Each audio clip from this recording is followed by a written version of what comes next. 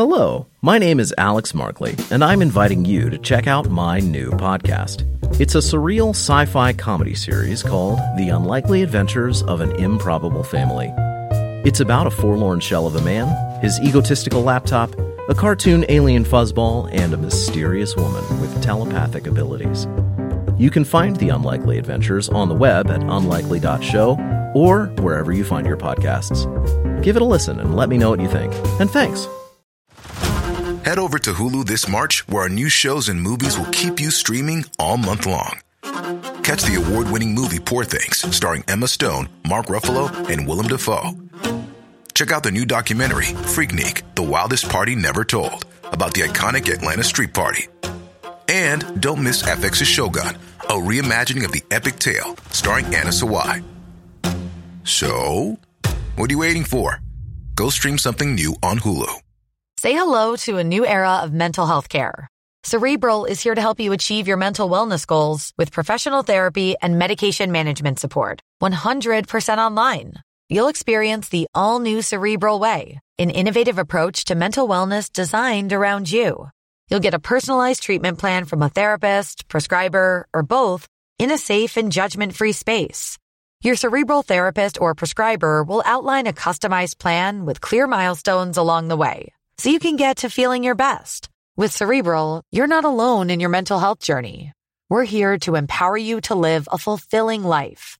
So take that first step towards a brighter future and sign up today at Cerebral.com/podcast and use code ACAST to get 15% off your first month. Offer only valid on monthly plans. Other exclusions may apply. Offer ends July 31st, 2024. See site for details.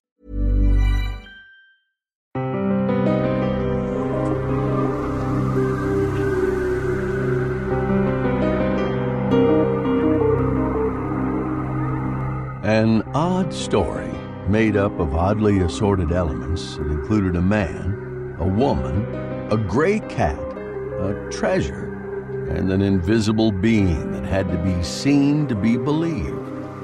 All Cats Are Gray by Andre Norton. That's next on the Lost Sci-Fi Podcast, with at least one lost vintage sci-fi short story in every episode. Thank you for making us one of the most popular science fiction podcasts in the world. According to Apple Podcasts, we are number 2 in Romania and number 3 in Portugal. More 5-star reviews on Apple Podcasts. This from NJ Short Story Fan. Excellent podcast. Thank you for narrating the first man on the moon. It reminds me of that Twilight Zone episode, I Shot an Arrow into the Air. However, I think you left out the end of Alfred Koppel's story. There is an epilogue that explains the presence of the figure as Sargon of the spacefaring Lemurians. Thanks for bringing these wonderful stories from the golden age of sci-fi to life. I don't mind the ads. Please keep doing what you're doing. Thanks for your review. And oops, thank you for letting us know about our omission at the end of The First Man on the Moon, NJ Short Story Fan. We also received an email from Matthew McWhorter informing us of our mistake. We will record the ending and add it to the podcast and then let you know here when the correct version is available. For those of you who listen on YouTube, we're not sure what we're going to do. If you have a suggestion, please email us at scott@lostscifi.com or comment on YouTube on The First Man on the Moon. Andre Norton makes her debut on the podcast today. Born Alice Mary Norton in Cleveland, Ohio in 1912, most of her stories appear under the pen name Andre Norton, but she also used Andrew North and Alan Weston. To say she was a pioneer for women writing science fiction would be a huge understatement. She was the first woman to be Gandalf Grand Master of Fantasy, to be SFWA Grand Master, and to be inducted by the Science Fiction and Fantasy Hall of Fame. She chose to write most often under Andre Norton because she thought there was prejudice against female writers, and most people did think she was a man. She would write more than 30 novels and more than 50 short stories. What you're about to hear was her second short story, published more than 70 years ago. Taken at face value, the author of today's story is Andrew North, but we know better. From the pages of Fantastic Universe Science Fiction, August, September 1953, let's turn to page 129, All Cats Are Gray by Andre Norton. Stina of the Spaceways. That sounds just like a corny title for one of the Stellar Veto spreads. I ought to know. I've tried my hand at writing enough of them. Only this Stina was no glamour babe. She was as colorless as a lunar plant. Even the hair netted down to her skull had a sort of grayish cast, and I never saw her but once draped in anything but a shapeless and baggy gray spaceall.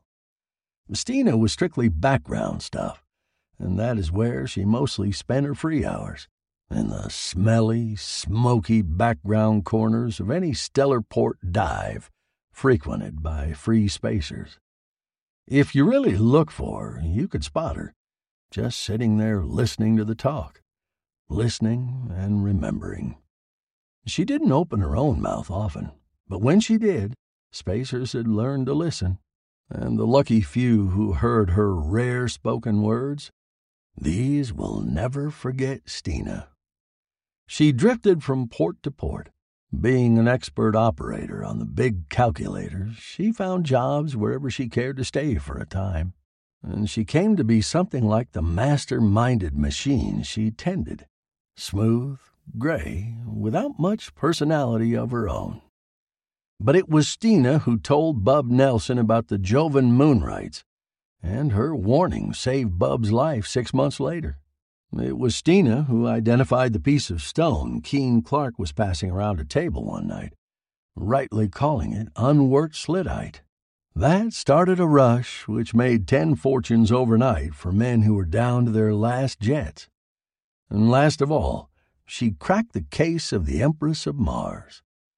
All the boys who had profited by her queer store of knowledge and her photographic memory tried at one time or another to balance the scales. But she wouldn't take so much as a cup of canal water at their expense, let alone the credits they tried to push on her. Bub Nelson was the only one who got around her refusal. It was he who brought her Bat. About a year after the Jovan affair, he walked into the freefall one night and dumped Bat down on her table. Bat looked at Stina and growled. She looked calmly back at him and nodded once. From then on, they traveled together, the thin gray woman and the big gray tomcat. Bat learned to know the inside of more stellar bars, and even most spacers visit in their lifetimes.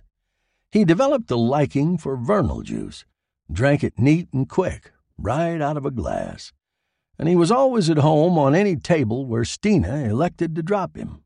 This is really the story of Stina, Bat, Cliff Moran, and the Empress of Mars, a story which is already a legend of the spaceways. And it's a damn good story, too. I ought to know, having framed the first version of it myself. For I was there, right in the Rigel Royal, when it all began on the night that Cliff Moran blew in, looking lower than an Ant-Man's belly and twice as nasty. He'd had a spell of luck foul enough to twist a man into a slug snake, and we all knew that there was an attachment out for his ship. Cliff had fought his way up from the back courts of Venaport, lose his ship, and he'd slip back there to rot. He was at the snarling stage that night, when he picked out a table for himself and set out to drink away his troubles. However, just as the first bottle arrived, so did a visitor. Stina came out of her corner, Bat curled around her shoulders stole-wise, his favorite mode of travel. She crossed over and dropped down without invitation at Cliff's side. That shook him out of his sulks, because Stina never chose company when she could be alone. If one of the man-stones on Ganymede had come stumping in, it wouldn't have made more of us look out of the corners of our eyes. She stretched out one long-fingered hand and set aside the bottle he had ordered, and said only one thing. "It's about time for the Empress of Mars to appear again." Cliff scowled and bit his lip. He was tough as jet lining. You have to be granite inside and out to struggle up from Veniport to a ship command. But we could guess what was running through his mind at that moment. The Empress of Mars was just about the biggest prize a spacer could aim for. But in the 50 years she'd been following her queer, derelict orbit through space, many men had tried to bring her in, and none had succeeded. A pleasure ship carrying untold wealth. She'd been mysteriously abandoned in space by passengers and crew, none of whom had ever been seen or heard of again.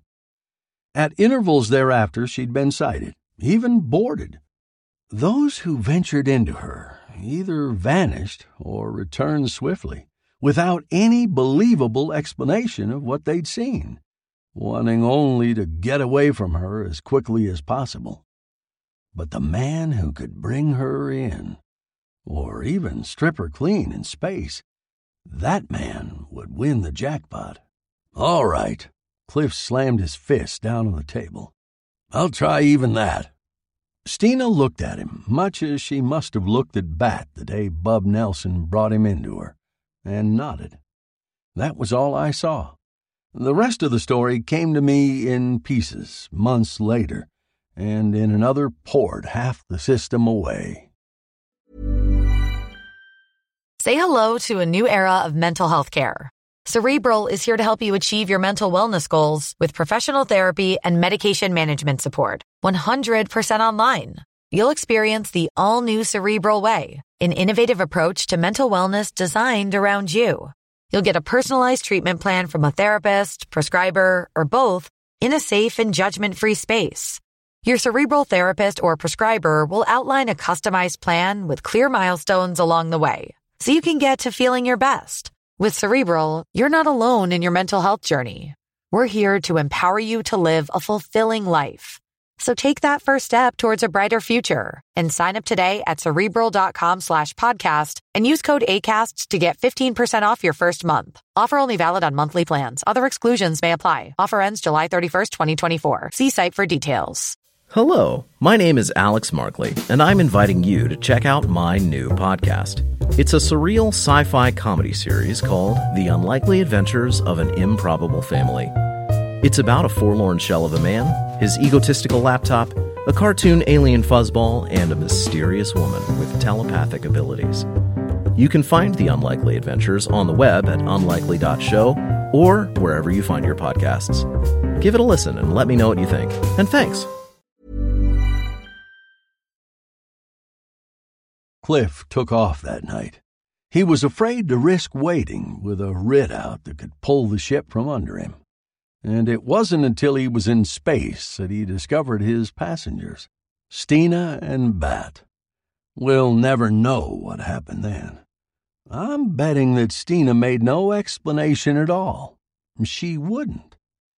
It was the first time she had decided to cash in on her own tip, and she was there. That was all. Maybe that point weighed with Cliff. Maybe he just didn't care. Anyway, the three were together when they sighted the Empress riding, her dead lights gleaming, a ghost ship in night space.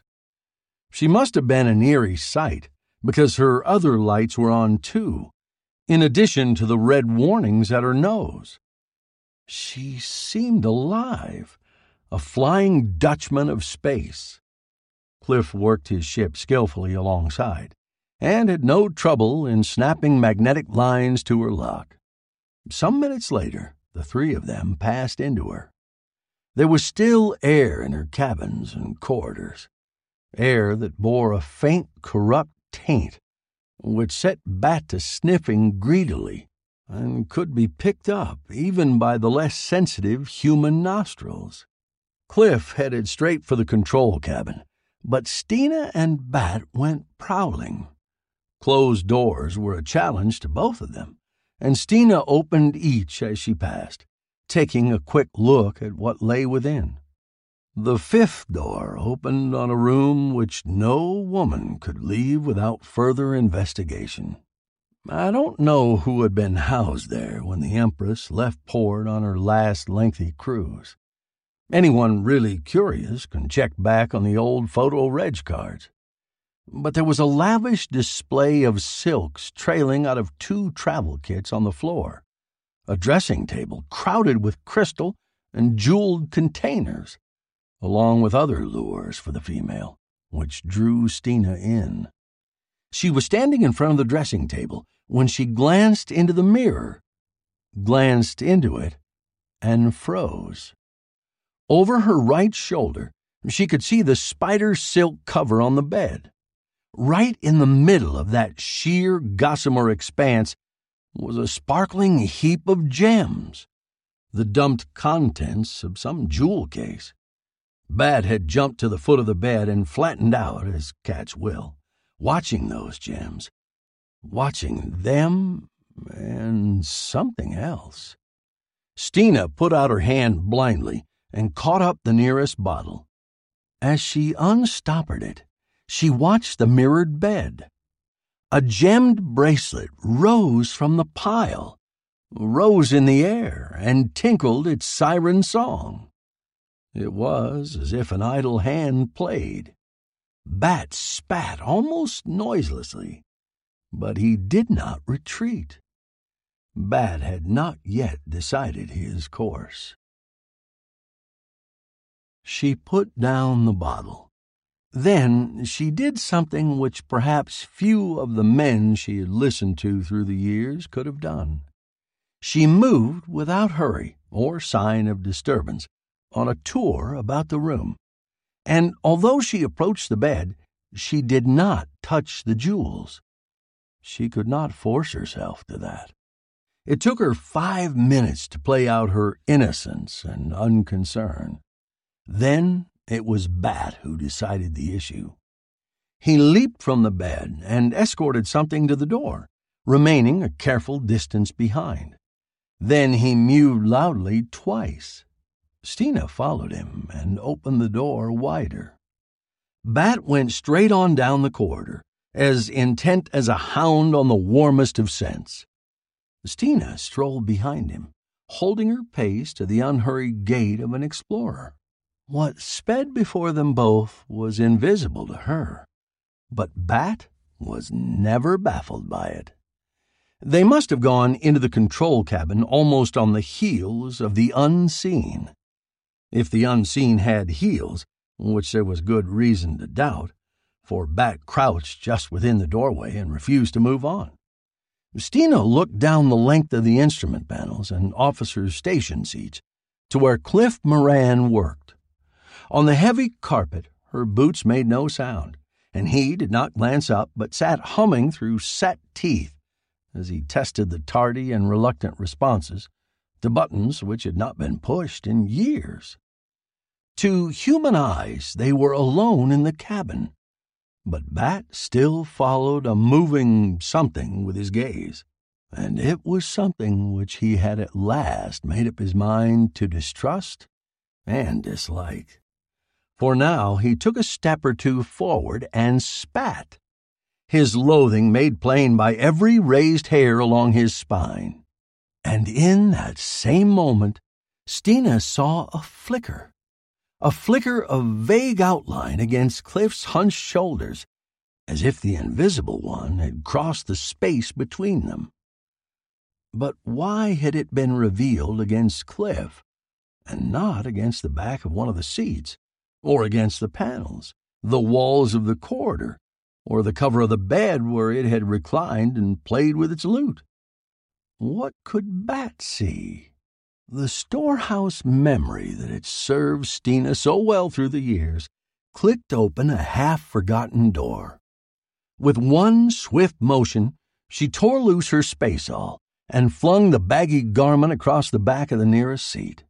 Bat was snarling now, emitting the throaty rising cry that was his hunting song. But he was edging back toward Stina's feet, shrinking from something he could not fight, but which he faced defiantly. If he could draw it after him past that dangling spaceall, he had to. It was their only chance. What the? Cliff had come out of his seat and was staring at them. What he saw must have been weird enough. Stina, bare-armed and shouldered, her usually stiffly netted hair falling wildly down her back. Stina, watching empty space with narrowed eyes and set mouth, calculating a single wild chance. Bat crouched on his belly, retreating from thin air step by step, and wailing like a demon. "Toss me your blaster." Stina gave the order calmly, as if they still sat at their table in the Rigel Royal. And as quietly Cliff obeyed. She caught the small weapon out of the air with a steady hand, caught and leveled it. "Stay just where you are," she warned. "Back. Bat, bring it back." With a last throat-splitting screech of rage and hate, Bat twisted to safety between her boots. She pressed with thumb and forefinger, firing at the spacealls. The material turned to powdery flakes of ash, except for certain bits which still flapped from the scorched seat, as if something had protected them from the force of the blast. Bat sprang straight up in the air with a scream that tore their ears. "What?" began Cliff again. Stina made a warning motion with her left hand. "Wait." She was still tense, still watching Bat. The cat dashed madly around the cabin twice, running crazily with white-ringed eyes and flecks of foam on his muzzle. Then he stopped abruptly in the doorway, stopped and looked back over his shoulder for a long, silent moment. He sniffed delicately. Stina and Cliff could smell it too now. A thick, oily stench, which was not the usual odor left by an exploding blaster shell. Bat came back, treading daintily across the carpet, almost on the tips of his paws. He raised his head as he passed Stina, and then he went confidently beyond to sniff and spit twice at the unburned strips of the spaceall. Having thus paid his respects to the late enemy, he sat down calmly and set to... Hello, my name is Alex Markley, and I'm inviting you to check out my new podcast. It's a surreal sci-fi comedy series called The Unlikely Adventures of an Improbable Family. It's about a forlorn shell of a man, his egotistical laptop, a cartoon alien fuzzball, and a mysterious woman with telepathic abilities. You can find The Unlikely Adventures on the web at unlikely.show or wherever you find your podcasts. Give it a listen and let me know what you think. And thanks. Washing his fur with deliberation. Stina sighed once and dropped into the navigator's seat. "Maybe now you'll tell me what in the hell's happened," Cliff exploded as he took the blaster out of her hand. "Gray," she said dazedly. "It must have been gray, or I couldn't have seen it like that. I'm colorblind, you see. I can only see shades of gray. My whole world is gray. Like Bat's, his world is gray too. All gray. But he's been compensated, for he can see above and below our range of color vibrations. And apparently so can I." Her voice quavered, and she raised her chin with a new air Cliff had never seen before, a sort of proud acceptance.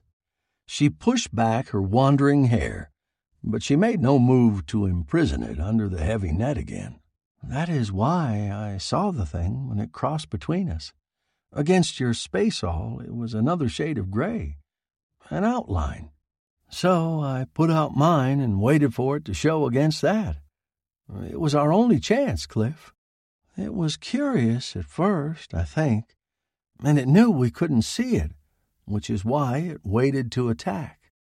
But when Bat's actions gave it away, it moved. So I waited to see that flicker against the spaceall, Then I let him have it. It's really very simple."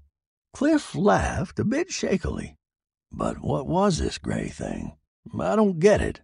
"I think it was what made the Empress a derelict. Something out of space, maybe, or from another world somewhere." She waved her hands. "It's invisible because it's a color beyond our range of sight. It must have stayed in here all these years. And it kills. It must, when its curiosity is satisfied." Swiftly she described the scene in the cabin and the strange behavior of the gem pile, which had betrayed the creature to her. Cliff did not return his blaster to its holder. "Any more of them on board, do you think?" He didn't look pleased at the prospect. Stina turned to Bat. He was paying particular attention to the space between two front toes in the process of a complete bath. "I don't think so. But Bat will tell us if there are. He could see them clearly, I believe." But there weren't any more. And 2 weeks later, Cliff, Stina, and Bat brought the Empress into the lunar quarantine station. And that is the end of Stina's story. Because, as we have been told, happy marriages need no chronicles. And Stina had found someone who knew of her gray world and did not find it too hard to share with her. Someone besides Bat. It turned out to be a real love match. The last time I saw her, she was wrapped in a flame-red cloak from the looms of Rigel and wore a fortune in Jovan rubies blazing on her wrists. Cliff was flipping a 3-figure credit bill to a waiter, and Bat had a row of vernal juice glasses set up before him. Just a little family party out on the town. Next on the Lost Sci-Fi Podcast, caught in a storm, he is thrown far from home, and his very existence is in doubt. Castaway by Arthur C. Clarke.